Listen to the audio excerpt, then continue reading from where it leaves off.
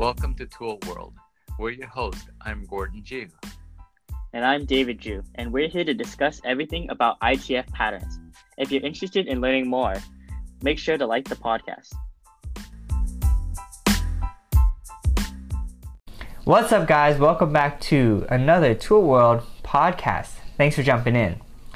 Now, don't forget to check out our Tool World Plus program. We look into stances, patterns, detail work, a lot more.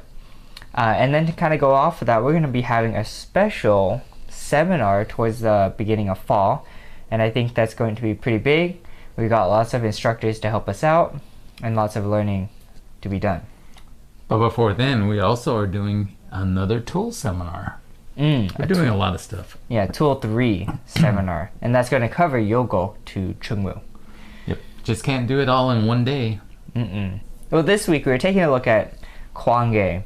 We were taking a look at the upward block. After you do the knife hands, you turn around, you do an upward block in slow motion. And the question kind of came up. Is there a right way to do this? Is there a wrong way? You see a lot of differences, and they're small differences. They're not big differences. Right. So what do you think? Well, if you think about the way the technique is performed and what the purpose is from a theoretical point of view, there is a right way. From a practical point of view, the only right way is if you're in self-defense is, are you the last one standing? Right. So, but when we're looking at patterns, for instance, in that movement in Gwange where you step back, what I did notice is some of the students, when they step back, they kind of, well, you do have to execute the block, but it's the way they turn, and then the block is kind of like already executed before they're actually in the full facing position, because you actually kind of need to be in the full facing position to execute it properly.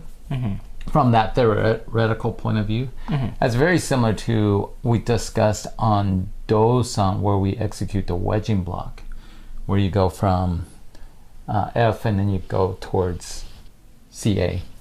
And what some in Do-san, just as a refresher, as we come across, the body is actually, it's kind of like some students do it like a side block and then they execute that. Where the body actually has to be full facing so that you can execute the wedging block. And that's also the same, like in Gwange, because they're actually turning and the block is kind of coming at an angle, which is, from a self-defense point of view, if you block it, that's great. But from a theoretical point of view, it probably would miss because the body has to be in the full facing position to execute that particular technique. Right. Your thoughts? Yeah, no, I think so. You ever disagree with me? No, I never disagree with you. So when because I'm a degree in your fourth. Yeah. Yeah. So when you turn around, well, you have to actually be looking at your opponent, right? Right. So, I mean, I think if you look at it from a practical standpoint, that if you start turning and executing that block, do you really know what's there? Wouldn't it make more sense to turn and then execute the block as you step back? Yeah. In some ways, but in some ways we also use our peripheral vision, right? So you kind of have a sense, right? But yeah, I mean, as far as patterns are concerned, sure, absolutely, that's kind of where we need to go. But not all patterns actually, you're doing that, right? You're not always looking in that direction. Po-wan would be an example where you do the back. You don't look, you just. In Po-wan, you only look in certain directions when you're going to that direction, but you don't always look. So are you saying, like, in things like Po-wan with that back elbow strike, that you already know that so good? Well, you have eyes behind your head. Well, okay.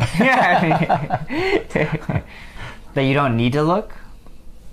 Well, I think in the pattern Po-wan is a little bit slightly different. I mean, that back elbow strike, right? That means someone is behind you. Kind of like Yusin, right? So someone's grabbed you, notice that. You don't have to look, but then you do turn your body to look for that, Right. for the punches. Right. Okay, so let's talk about some other techniques that we need to square off. We don't have any hip rotation. You saw one yesterday.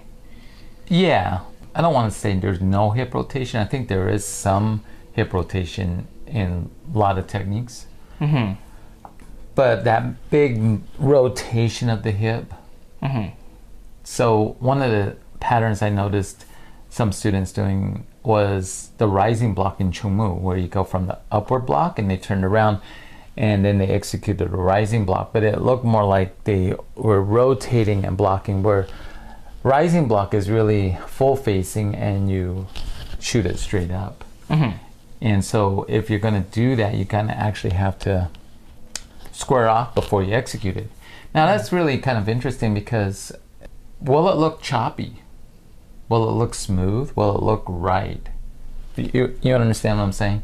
It's that transition point from that full facing or that side facing to execute the rising block or that upward block. Mm-hmm. It's that transition time where you can reduce it enough where it's smooth, and yet you're still executing the technique properly.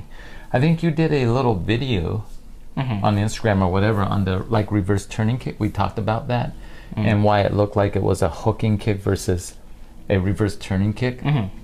And it's that being able to control that and make it so it's smooth enough so that you can identify that, hey, that was a reverse turning kick or that was a reverse offensive hook kick.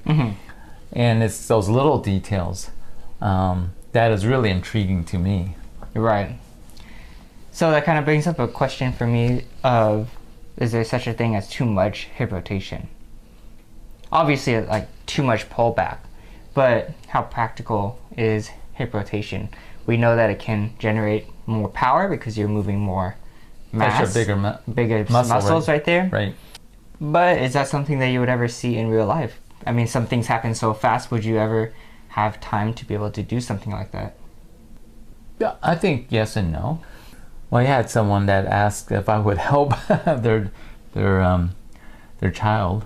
Well, child, obviously an older child, teenager, on maybe can I help them with that hip rotation in executing, like throwing a baseball or a bat. I'm like, well, I don't really play baseball, but I can definitely look at the way the movement is done, and I could give you some ideas on what I think as far as body mechanics, right, and how it could help us generate power. So absolutely, I think that even if you look at, let's say, boxing, if you look at the way they're landing that major knockout power punch, right? They're getting their body behind it, or they're getting their hip behind it. And so, yes, I think so. I think that if you want that massive amount of power, you've got to get the whole body into it, and that hip's got to be in there as well. Some techniques, obviously, you're not going to do a lot of that.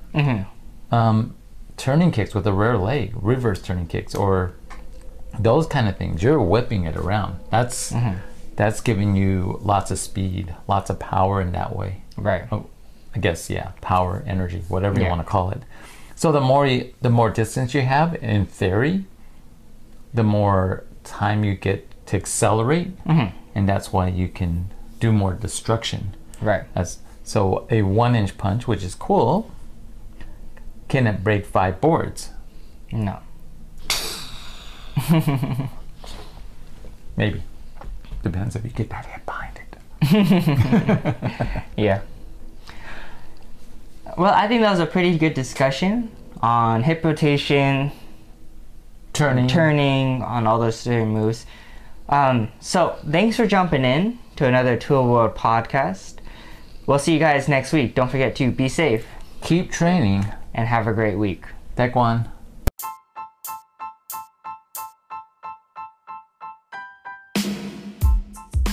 Thanks for listening to our podcast. We hope that you enjoyed it. We hope to see you next time.